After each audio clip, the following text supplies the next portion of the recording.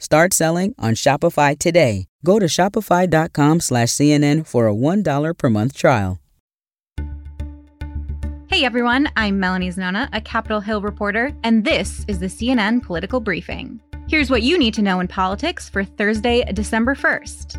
Today, I'm recording from Capitol Hill, where a lot is going down. Democrats only have a few weeks left of controlling the House, which is why you're seeing lawmakers trying to wrap up their investigations and Republicans trying to ramp up theirs.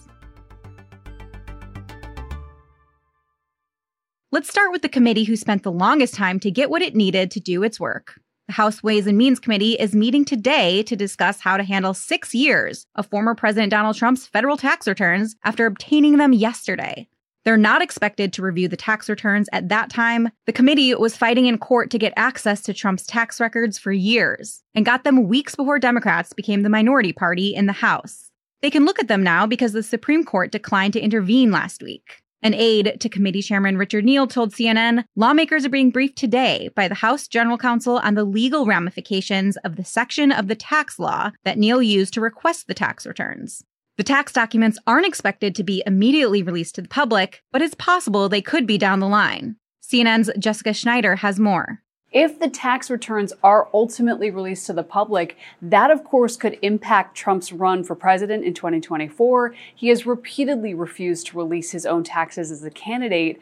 But of course, a New York Times investigation back in 2020, it found that Trump paid no federal income taxes at all beginning in the year 2000 because he reported losing significantly more than he made. What will be released to the public is the January 6 House Select Committee's final report after over a year of investigating what unfolded before, during, and after that day. When Republicans take over the House in January, they're certain to dissolve the committee, so members are up against the clock. Earlier this week, committee chairman Benny Thompson said members are, quote, close to putting pens down. And today, committee member Zoe Lofgren confirmed that the panel will consider whether to issue criminal referrals on Friday, and will discuss what to do about GOP lawmakers who defied their subpoenas. Lofgren also told CNN the committee plans to release all of its work later this month. She said this is to ensure Republicans can't cherry-pick evidence when they take over the majority. They've been pretty clear that they'd like to undermine the work that we've done, but we're going to prevent that. We're going to release all the information we've collected so it cannot be selectively edited and spun. And it doesn't seem like Lofgren is too far off. It appears House GOP leader Kevin McCarthy might attempt to rewrite the narrative of January 6th when Republicans get control of the House. McCarthy sent a letter to the January 6th committee demanding that it preserve all records and transcripts, and he vowed to hold hearings next year on the security failures that led to the insurrection, which, by the way, Committee Vice Chair Liz Cheney has said the report will touch on that too.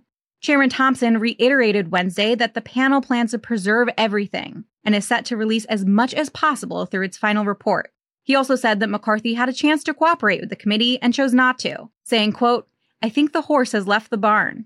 Remember, McCarthy did not comply with a subpoena to appear before the committee. Many Republicans have pushed for a Republican-led January 6th committee next session, but McCarthy hasn't really expressed interest in that.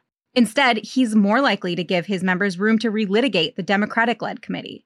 Now, House Republicans were already planning to release their own report on the insurrection when the Democratic-led committee released its final report. So you might think Republicans would want to just leave January 6th in the past come January. But remember, McCarthy needs to win over hardline critics and Donald Trump if he wants to become Speaker. And that group is eager to undermine the committee. Meanwhile, GOP Congressman Jim Jordan continues to preview what other Republican House investigations will look like in the next term. Jordan serves as the ranking Republican member on the House Judiciary Committee and has been sending letters to current and former government officials asking for voluntary information on a variety of topics. Today, he renewed requests to former and current officials in the CIA, FBI, Department of Homeland Security, and intelligence community. Amid the political back and forth, the Justice Department has been conducting its own criminal investigation into January 6th, and it wants access to testimony the committee took behind closed doors. Here's what Attorney General Merrick Garland told CNN's Evan Perez yesterday. We would like to have all the transcripts and all the other evidence collected by the committee so that we can use it in the ordinary course of our investigations. Are you satisfied that you've had the access that you need, or? We are asking for access to all of the transcripts, and that's really all I can say right now. Thompson responded to Garland's request to see transcripts, telling reporters yesterday that the committee will share whatever they have with any agency that requests it. Garland held a news conference yesterday to tout the agency's victories in recent days, including the convictions it secured against several members of the Oath Keepers militia for crimes related to January 6th. As the verdict of this case makes clear, the department will work tirelessly to hold accountable those responsible for crimes related to the attack on our democracy on January 6, 2021. The 5 defendants faced several charges, including seditious conspiracy, which carries a 20-year maximum prison sentence. 2 leaders of the group were found guilty of seditious conspiracy, while the other 3 were acquitted of the same charge, but were convicted on other charges. It was a victory for the Justice Department, because it can now frame the events around January 6 as more than just a random riot gone wrong, but rather as part of a pre-planned effort to keep Trump in power. Capitol Hill isn't only trying to wrap up investigations, it's also trying to wrap up legislation.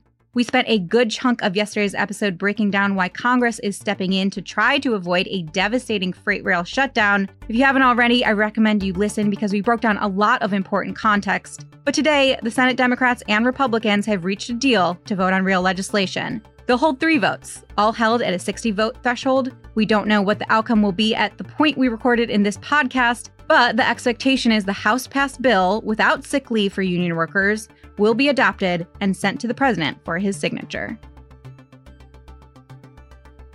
That's it for today's political briefing. Thanks so much for listening. And please take a moment and be sure to follow us wherever you get your podcasts. We'll talk to you tomorrow.